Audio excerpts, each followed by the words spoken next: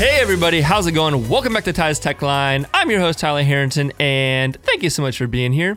Now, this episode is a new format we're trying out. It is basically what I'm calling a deep dive into a YouTube video topic. So if you missed the announcement, we are bringing back the YouTube channel. We renamed it as Ty's Tech Line, and as such, we're going to be creating more and more content on the YouTube channel with my goal is to do it on a weekly basis. However, when it comes to YouTube videos and things like that, they are not always as long or as in-depth as sometimes I would like to go into a topic. And this past week is a great example. We have a video out all about ND filters. So right off the bat, if you haven't seen the video, head over to the YouTube channel. It's just youtube.com/theharringtons and watch the video about ND filters. And it's actually a 20-minute long video, partially because there's an unboxing at the end of a really cool product that we got sent for free from Polar Pro. It is their Basecamp matte box system.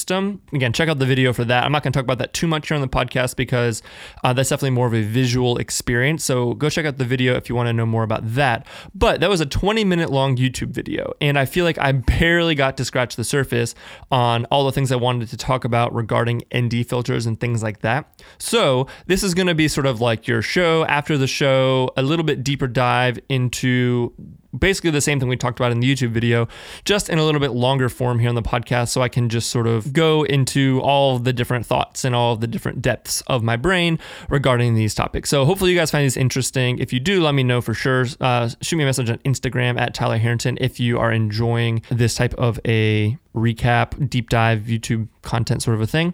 But yeah, so let's just jump into it. So again, ND filters. I am very, very passionate about ND filters. I love shooting with my C100s, and one of the main reasons that I love shooting with the C100 so much, and one of the biggest things that's prevented me from switching to a smaller camera for weddings, honestly really is the fact that the C100 has built-in ND filters, and it's super easy just to roll a little switch on the side of the camera, and I have 3 different types of ND that are built into the body of the camera. And it's one of those things where if you don't have it, and you're not used to using it, it's not really that big of a deal, or you may not know what you're missing.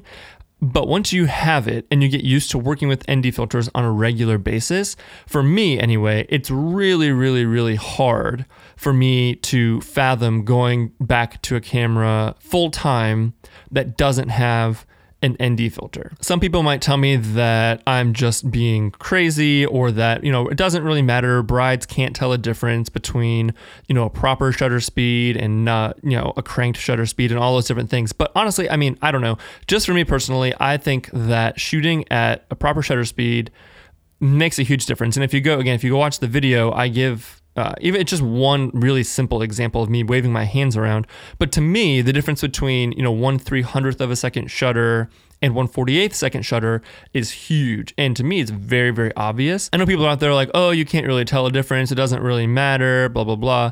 But I feel like I can tell, and I feel like it just gives a completely different look and feel to the footage. So that's why I love ND filters. So what I want to talk about more in depth that I didn't really feel like I got to go into really is shutter speed. And maybe I'll make an entire video about this. I don't know. But I think that when we're talking about ND filters, what we're really talking about is shutter speed and motion blur, because the only reason why you need to use an ND filter is so that you can keep that proper shutter speed. Because if it didn't matter, if your shutter speed didn't matter and you didn't care about what your shutter speed was when you're shooting video, then yeah, you don't need an ND filter. You would just set your ISO to whatever you need it to be. You would set your aperture to whatever you wanted, and then you just crank your shutter, just like photographers do, to as high as it needs to go, and it wouldn't really matter. But I kind of want to talk a little bit about, I don't know, maybe the science behind why it matters, because I don't know about you, but the way that my brain works, I love to know why rules exist, not just like what the rule is. I'm a type 1 on the Enneagram, so I'm very much a rule follower, but I'm also very, very logical. So if there's a rule, but it's an illogical rule in my brain, I have a really hard time following it. So I like to know kind of the why behind everything.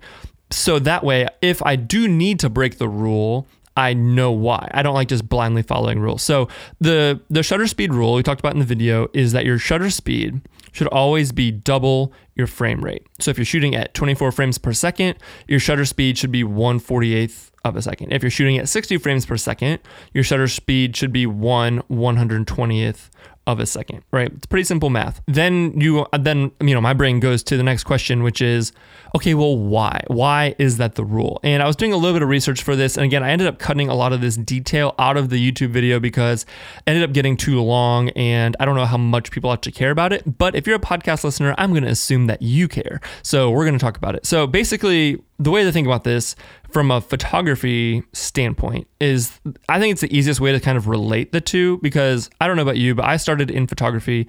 And when I think about shutter speed, I'm primarily, I think, in terms of photography. So if when you're shooting photos, if you're trying to slow motion down, you want a really fast shutter speed, so a really high number. So if you're shooting sports, 1/1200th of a second is sort of like your baseline, and it goes up from there. And the same thing, if you want to add motion blur, you shoot with a slower shutter speed. And basically what's happening when you take a photo and you click the shutter, there is a set of doors that are in front of your sensor. And when you're setting your shutter speed, essentially what you're controlling is the doors move from left to right. So the one side of the door will slide open, exposing the sensor to light, and then the other side will come behind it and shut, blocking the light from the sensor. And when we're talking about shutter speed, the only thing that's controlling is the amount of time that door opens before it shuts again. So at 1/30th of a second, the doors are open for 1/30th of a second and then shut again. If you think of your shutter speed was 2 seconds, it would open 1/1000, 2/1000, and then it would shut again. And essentially what that means is that anything that happens during the time that the doors are open will be captured on your sensor.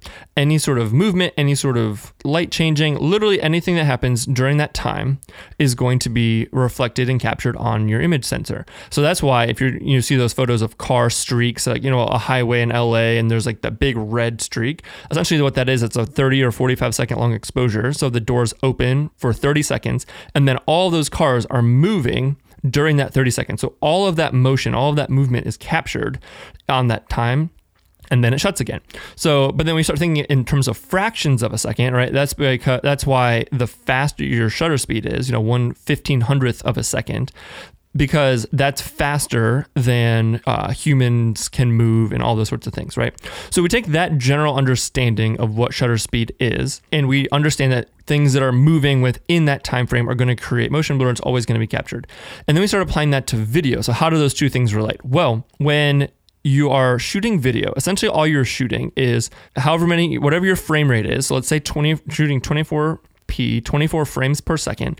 That means that your camera is capturing 24 still images every single second. Okay, that's all that it is. All a video is a bunch of still images that are just played back together at a very specific speed that gives you this sense of motion. If that's what's happening every single second, each one of those images keeps the same rule in terms of shutter speed and things like that you would have for photography, more or less. The reason why motion blur is important is because in order for it to look natural and the way that our eye sees, we always see a little bit of motion blur. So a good way to kind of test this is if you stare at a ceiling fan, when you kind of see a big circle. You don't see the individual blades moving around. You see kind of just like a circular blur. And that is motion blur, right? But if you kind of turn your head as the blades go around, or you focus on just one of the blades and you kind of move your head as it's going around, you can see those individual blades. And essentially what you're doing is you're kind of counteracting the motion blur by moving your head in sync with the way that it's spinning. So the same thing happens in your camera. So when you're shooting at the proper shutter speed, double your frame rate, you're allowing there to be a little bit of motion blur in every single frame. And what that does is when you play them back sequentially, that motion blur blurs from one frame to the next frame to the next frame to the next frame, and it gives you this sense of smooth motion and this sort of smooth transfer, and it's very natural to what your eye sees. However, when you start to crank your shutter speed up really high, what you're doing is you're removing that motion blur. So instead of having 24 little frames that have a little bit of motion blur that kind of blur, that go from one to the next to the next to the next, each one is frozen in time. So when you freeze it in time, essentially a little bit of time passes between that frame and the next frame because you're slowing it down more than the time needed. This is so hard to explain with audio, but I hope I'm doing a good job. So basically what you're getting is you're getting frozen motion in one frame, and then in the next frame, you're getting frozen motion again, and there's a teeny little bit of time that has passed. This is like very, very, very, very small increments of time, but basically you're going from one frozen image to another frozen image to another frozen image, and instead of having that smooth motion in between where you can see every single part of that frame, you're getting just a tiny little sliver of it, and then a tiny sliver of the next, and a tiny sliver of the next. And when you play them all back and back together, instead of having that really smooth motion between them, it's more jarring, and you're essentially jumping from frame to frame to frame to frame to frame, and it doesn't look very natural. So again, if you go watch the YouTube video, you can see this very clearly. As I'm just waving my hands at 1/300th of a second, you can see that they just look kind of choppy. Again, that's because they're being frozen in time from frame to frame to frame to frame. And when you play it back, it just doesn't look quite right. But when you look at it at 24 frames per second, it looks and feels very natural. And then when I put the still in there to pause it, you can see that at 1/300th of a second, my hand is pretty much clear. Again, 1/300th isn't a super high shutter speed.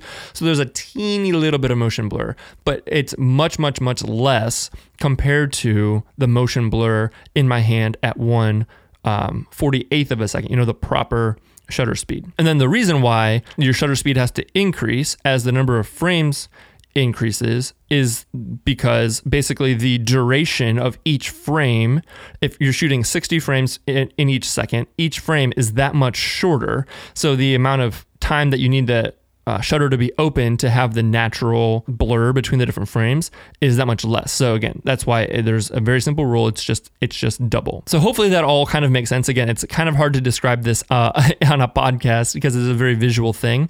But I think that understanding that concept of what's actually happening, this motion blur occurring between all the different frames, and the result being this kind of choppy look, is going to be really important in terms of deciding what's going to be happening. Because again, in the video, I was shooting inside with my light at a very low power, and that was the only light source. But if you're outside shooting on a wedding day in the super bright sun, or even just if I had opened up all the windows, I would need even more of an ND to counteract that, or you'd have to raise your shutter speed that much higher. So if you're talking about shutter speeds like 1/1000th of a second or higher than that, you start to really, really, really freeze the motion.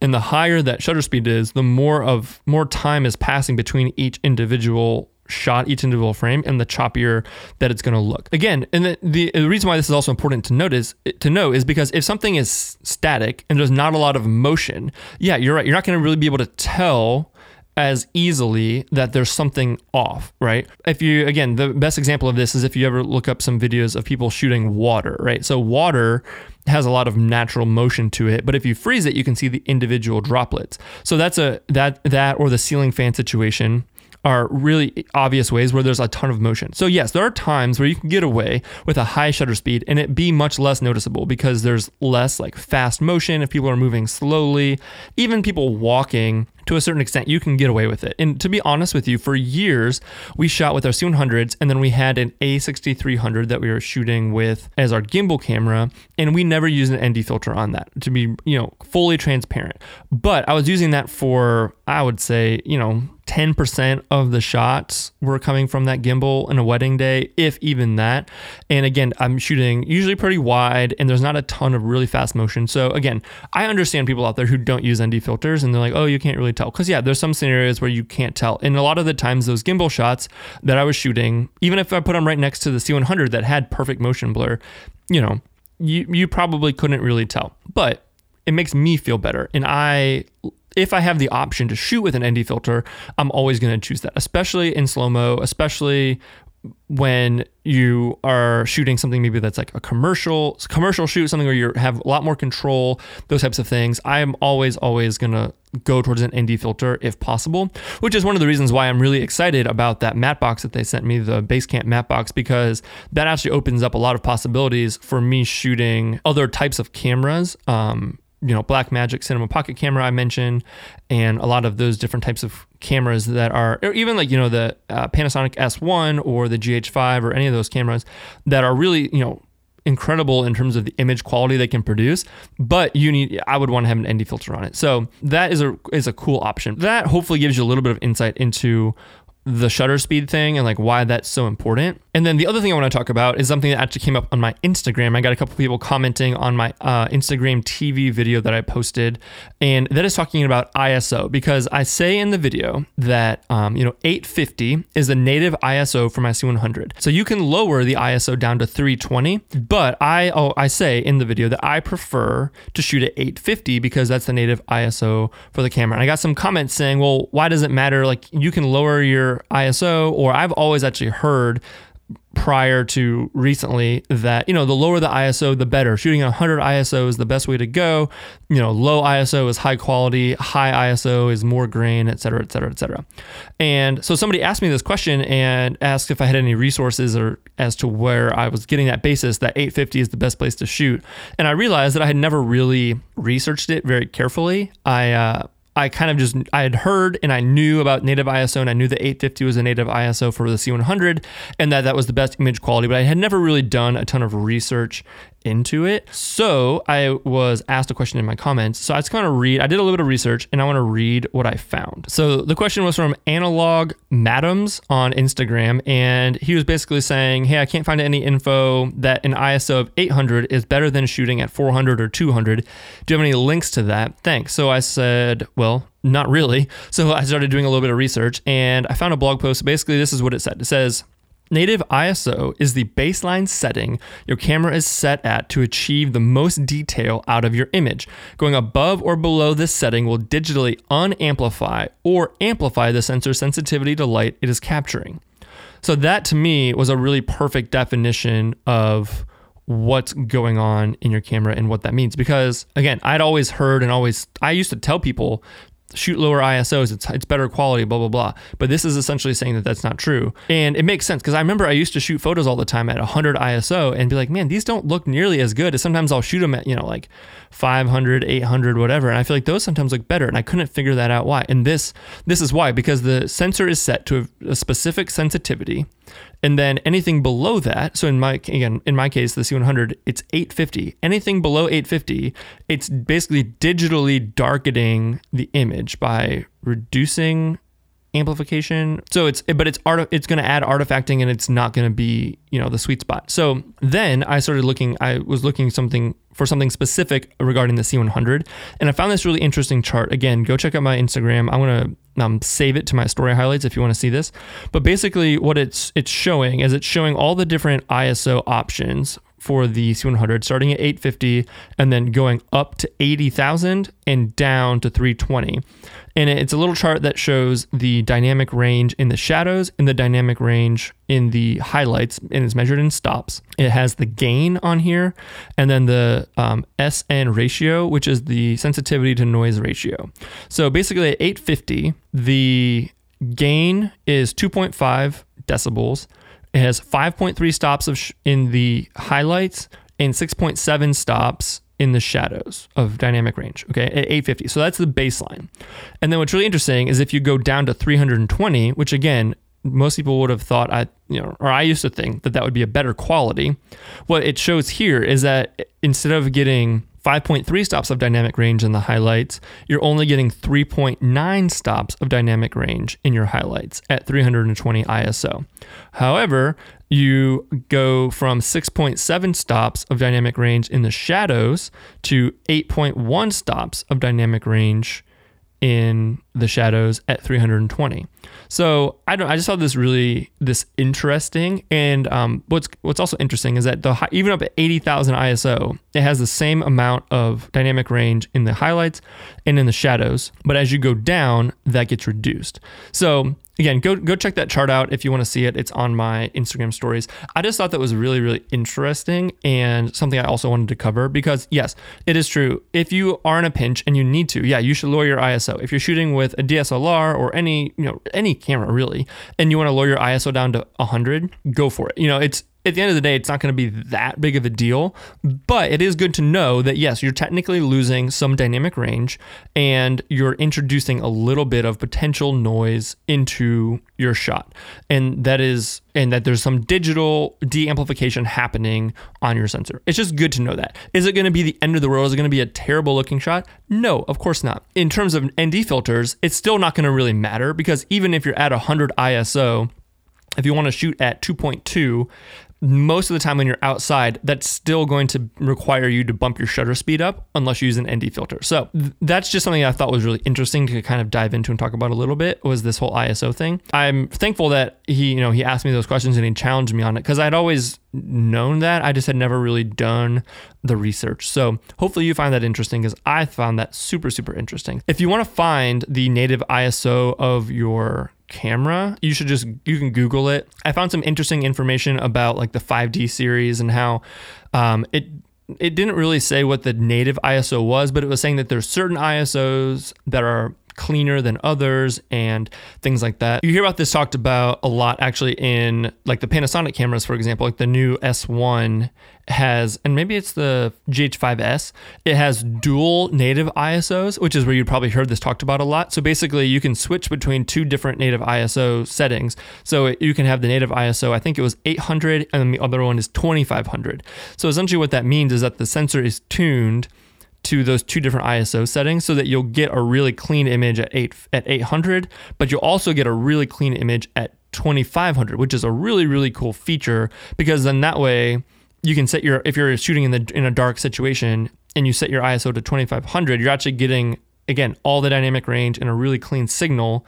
I don't know how they do that. I don't know the science and the technology that goes into that, but that is an option that they have on those Panasonic cameras. So that's pretty cool to think about. But hopefully that gives you a little insight into the whole ISO situation. But yeah, so on a wedding day, this is kind of how my brain works. Again, I demonstrate this a little bit in the video, but basically what I'm thinking about, and the reason why I love shooting with the C100 is because it actually eliminates a lot of the variables in terms of getting exposure, and I don't really have to think about very much. So basically I set my shutter speed to 1/48th of a second, and I'm actually getting ready to switch it over to instead of being shutter speed, I'm getting ready to set it to shutter angle, because basically what you can do on the C100 is you can set it so that it's always at a 180 degree shutter rule, so that even if I change my frame rate, that way I don't have to worry about changing my shutter speed, because I've had a few times where I've switched to 60 frames per second and then I just forgot to change my shutter speed, and then I shoot a bunch of footage and then it looks kind of weird because the shutter speed's not quite right. So if you switch it to shutter angle, it'll basically always be right and you can't really mess it up. So I really want to think about two different variables, and it kind of depends on if we're inside or outside. So if I'm outside,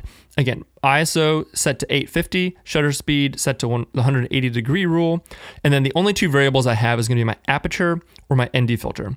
If I'm inside, all right, I'm not going to be using an ND filter, so the only two variables I'm really looking at are going to be my aperture, and in this case my ISO, because when you're inside, you're going to have to raise your ISO to compensate. So when I'm outside and I'm looking at a scene, essentially what I'm going to do is I'm going to set my aperture to kind of basically where I want it, which normally is like 2.2. 2.2 is sort of my sweet spot for where I love to shoot for almost everything. So I set my aperture to 2.2, and then I kind of look at the scene. Okay, so then I'll add one ND. Okay, that's not enough. I'll add a second ND. And then here's where I usually run into the only downside to using the NDs like this in different stops is that it's a really big jump from one to the next. So sometimes you kind of end up in between ND filters. I'll add that second ND, and then maybe I'm a little bit too dark. So then maybe I'll jump down to, then at this point it's a little bit of a game, and I'll kind of jump down to 2.0, 1.8, and then I'll see, okay, am I getting close to the right exposure? If I have to go below 1.8, depending on the lens that I'm using, what I'll usually do then is I'll say, okay, this ND is too much, I'll go down one. So I'll jump down one ND, and then I'll have to raise my aperture up. So again, I go back to 2.2, and then I'll jump up to like 2.5, 2.8, even if I have to jump up to like 3.2, I would much rather shoot with a little bit of extra depth of field and to get the right exposure than to add an extra ND and have to go all the way down to like 1.4, 1.2. Because sometimes I do shoot at 1.2 and I love the look of that, but it has to be a very specific scenario, and I have to know that the person's not going to be moving. It's not a crucial shot. It's something that I can do a couple different times. It's portrait, something like that, where there's a lot of repetition. Then yeah, sometimes I'll shoot at 1.2 just because I love the way that it looks. But if it's anything else, I don't want to shoot getting into the dress at 1.2. That's just too shallow, and it just makes me nervous. I will always err on the side of going up on my aperture. So coming down one ND and going up to 2.8, 3.2. And that's just how my brain is thinking all day long. So again, every time I walk into a new scenario, I'm just kind of getting to getting in the range of the right ND and then adjusting my aperture so the exposure looks good, and then I'm rolling. And that's all I have to think about. When I'm inside, it's essentially the same thing except the opposite. So in this case, usually it's because I'm outside, we have an abundance of light. Inside, we have a lack of light. So inside, I'm not thinking about NDs at all. I'm basically going to do the same thing where I set my aperture to wherever I want it, and usually like 2.2, and then I'm raising up my ISO until I get to the exposure that I want. And that's all I have to really think about. The only time I ever have to really change this would be if I'm raising my ISO so high. If it's a really dark scene, maybe I need to come down on my aperture, like go from 2.2 to 2.0 or 1.8. And so I don't have to jump above like 8,000. But my ranges I'm always looking at is I'd like to stay aperture wise between 1.8 and 2.8. That's kind of my sweet spot. And I'll go higher if I have to, especially outside. Up to really about like f4, 4.5 is kind of like my limit, as high as I want to go just for my shooting style. And then inside, ISO wise, the highest I'm willing to push my C100 is 8,000 ISO. And even I do the same thing with my EOS R. I'm willing to shoot up to like 6,400 is where I start really, okay, let's reevaluate the situation here. Maybe I need a different lens. 8,000 kind of max. And then if it's a dire situation, like I had one time, they started doing the cake cutting. They didn't tell me. It just started happening. The light was on the dance floor, like plugged in. They were doing the cake cutting nowhere near the light. So I just had to crank my ISO up to like 10,000, roll my my aperture down to 1.4 and just roll. And again, getting a really good exposure in camera is much better than trying to preserve all those different things and have a dark image that you're trying to brighten in post. So it's better to do those things in camera. Just get the shot. You can always denoise it or whatever later. But if you underexpose it and you're trying to bring that back in post, you're going to be in big trouble. So that's how my brain works. That's what I'm thinking about. And that's kind of how I use ND filters on the day of, especially when shooting with my C100s. When it comes to my EOS R, I mentioned the little built-in ND filter adapter thing. And that thing is really awesome. I will say that even just the weight of that, the little ND filter in that adapter, does throw off the weight of my gimbal. So I do have to rebalance the gimbal if and when I add that on there. And the biggest downside to that little adapter is that if you take the ND filter out, there's a big gaping hole right there. So dust and all that sort of stuff can go right into your sensor. So I've heard of people putting gaff tape on there and kind of leaving the gaff tape. So if you do need to go inside really fast and you don't have time to switch from the ND adapter back to the regular adapter, you can just pull the little ND filter insert out, cover it up with your gaff tape, and your hole is covered. It's not the most elegant solution. I do think that they sell a clear insert that you can put in there. So if you take the ND insert out, you can put a clear one in, but it's kind of expensive and you have to carry that around with you, and it's not very convenient. So most times it's very rare that I'm going to have to go that quickly from shooting outside in the bright sun to inside. It is inconvenient to have to take the lens off, take the adapter off, put the new adapter on, put the lens back on, rebalance the gimbal. So that's not necessarily the most elegant solution. But again, I do have the option of just pulling the ND insert out and going from there. So that's pretty much all I have to say about ND filters. And that's a look into the nerdy side of my brain. Hopefully this is interesting to you guys out there. I would say, okay, so the last piece of advice I would leave you with is that if you shoot with, again, not the EOS R, not a cinema camera with built-in ND filters, and you're saying, okay, I want to use ND filters, what should I do? What's going to be the best option for me, especially if you're shooting weddings out there? I would say you've got two options. I do think that the matte box thing is cool to look into. I would definitely consider it. Again, the only downside to that would be if you shoot with prime lenses like I do, and you shoot with lots of different lenses and you're swapping lenses all the time, the matte box thing becomes a little bit unrealistic because it would be very inconvenient to switch from one to the next to the next to the next. But the more I think about it, the more I think that, okay, when I'm shooting portraits, of the bride and groom, I could definitely shoot that all primarily with one lens, right? You probably have a favorite lens, whether that be maybe like a 50 mil or an 85 or whatever your kind of go-to portrait lens is, and you're doing something outside like that, then yeah, I would get a ND filter for your favorite lens. Or if you have a bunch of lenses that are the same filter thread and then you have maybe like one or two odd ducks, I would just get the ND filter that fits those ones. I would get the Polar Pro variable ND Peter McKinnon version. I just think that Polar Pro makes some really, really awesome products. And those, again, so with any filter that you put in front of your camera, you want to invest good money into that. If you buy a cheap filter and put it on top of your $2,000 lens, you're not going to be doing yourself any sort of favors. So make sure you're investing in filters. They are expensive, but I think it's a worthwhile investment. So if I were you and I was shooting weddings and I really wanted to use ND filters, I would probably buy that screw-on filter for my favorite lens, or the lens you have the most of the same filter thread. If you shoot with zoom lenses, then you're good. Just like pick your favorite zoom lens, one that you use most often for portraits or stuff that's outside, and use that. The matte box thing is cool, again, because it does have those step-up rings. So I think that it's going to be important for you to pick and choose the parts of the day where an ND filter is going to really help you. If you don't really need an ND filter on your groom angle for the ceremony where the groom is literally not moving. Should you have ND filters on all of your cameras? Ideally, yes. Again, if you have them built in the C100s, then yeah, go ahead and go crazy. Use your ND filters. It's going to look better, but it's going to be much less noticeable in that shot of the groom just standing there still, giving his vows, than it's going to be of the bride and groom doing portraits, gimbals, moving, all those types of things. So I would say to pick and choose wisely, especially if it's something that seems overwhelming to you. Choose an ND filter that fits your favorite lens, and just kind of accept that you're not going to switch lenses that often, or if you do switch lenses, you may have to crank your shutter speed for that one shot. But again, if you try and choose a wide shot or something, maybe you have the ND filter on your 85, but you want a really cool epic 24mm shot, maybe your 24mm shot will have a high shutter speed and that's just okay. Or shoot that 24mm shot at a higher aperture, right? So maybe shoot it at 5.6, then your shutter speed, instead of being a 1/1000th of a second, is only 1/250th of a second. And, we're kind of making it less of a problem in terms of the motion blur thing. That's what I used to do actually when I shot the A6300, I would shoot it a lot at 5.6, because on the gimbal, it's more important to have things in focus, and that shallow depth of field isn't really going to get much with those wide apertures. You're not going to get a ton of bokeh or anything like that. So be smart, be strategic.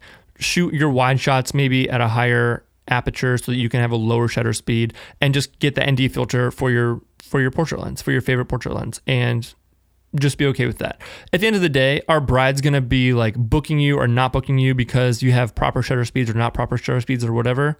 I don't know. I mean, again, quality for all these different things is subjective. Do brides know anything about 10-bit color? No. Do brides know anything about 4K? No. Could we sit here and debate all day whether or not these little minute differences are important? Sure. Again, I think it's really obvious. I like using the ND filters because they're built in, and that's part of the reason why I shoot with C100s. But again, when I shot with a camera that didn't have an ND filter for a long time, I didn't use it. And the EOS R, because it has the built-in ND filter, that's part of the main reasons I'm using it.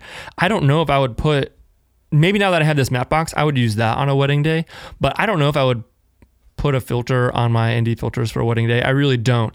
But I just wanted to make sure that I made this video to explain why it matters. It does matter. It does make a difference. The question really comes down to, does it matter enough to you? Do you care, and do you want to put the time and the effort into using ND filters? So there you go. That's my rant. That's my soapbox. Hopefully that's helpful to some of you guys. And hopefully you like this sort of deep dive into a YouTube video topic. I'm going to hopefully do more of these in the future, especially on topics like this where there's a lot of depth that I could go into that I just don't have time to go into on a YouTube video. Maybe not for every single YouTube video, but especially ones like this. We're going to be doing these. So let me know what you thought. If you have any questions, comments, concerns, go ahead and shoot me a message again on Instagram. It's at Tyler Harrington. I love chatting with you guys in the DMs. So head on over there, shoot me a message if you have anything interesting you'd like to say about this. If you have any topics or any questions that you have that you'd either want to see a YouTube video about or a podcast episode about, let me know. I'm always down to answer as many questions as possible. My main goal with this YouTube channel and with this podcast is to really just talk about things that I'm super excited about and super passionate about, so I can sit down and talk for 40 some odd minutes with very little preparation about something, because it's just something that I think about and have analyzed and talked about a lot. So yeah, hopefully you guys find this interesting. If you made it this far, thank you so much for listening, and you're the best. This has been Ty from Ty's Tech Line, and we'll see you next time.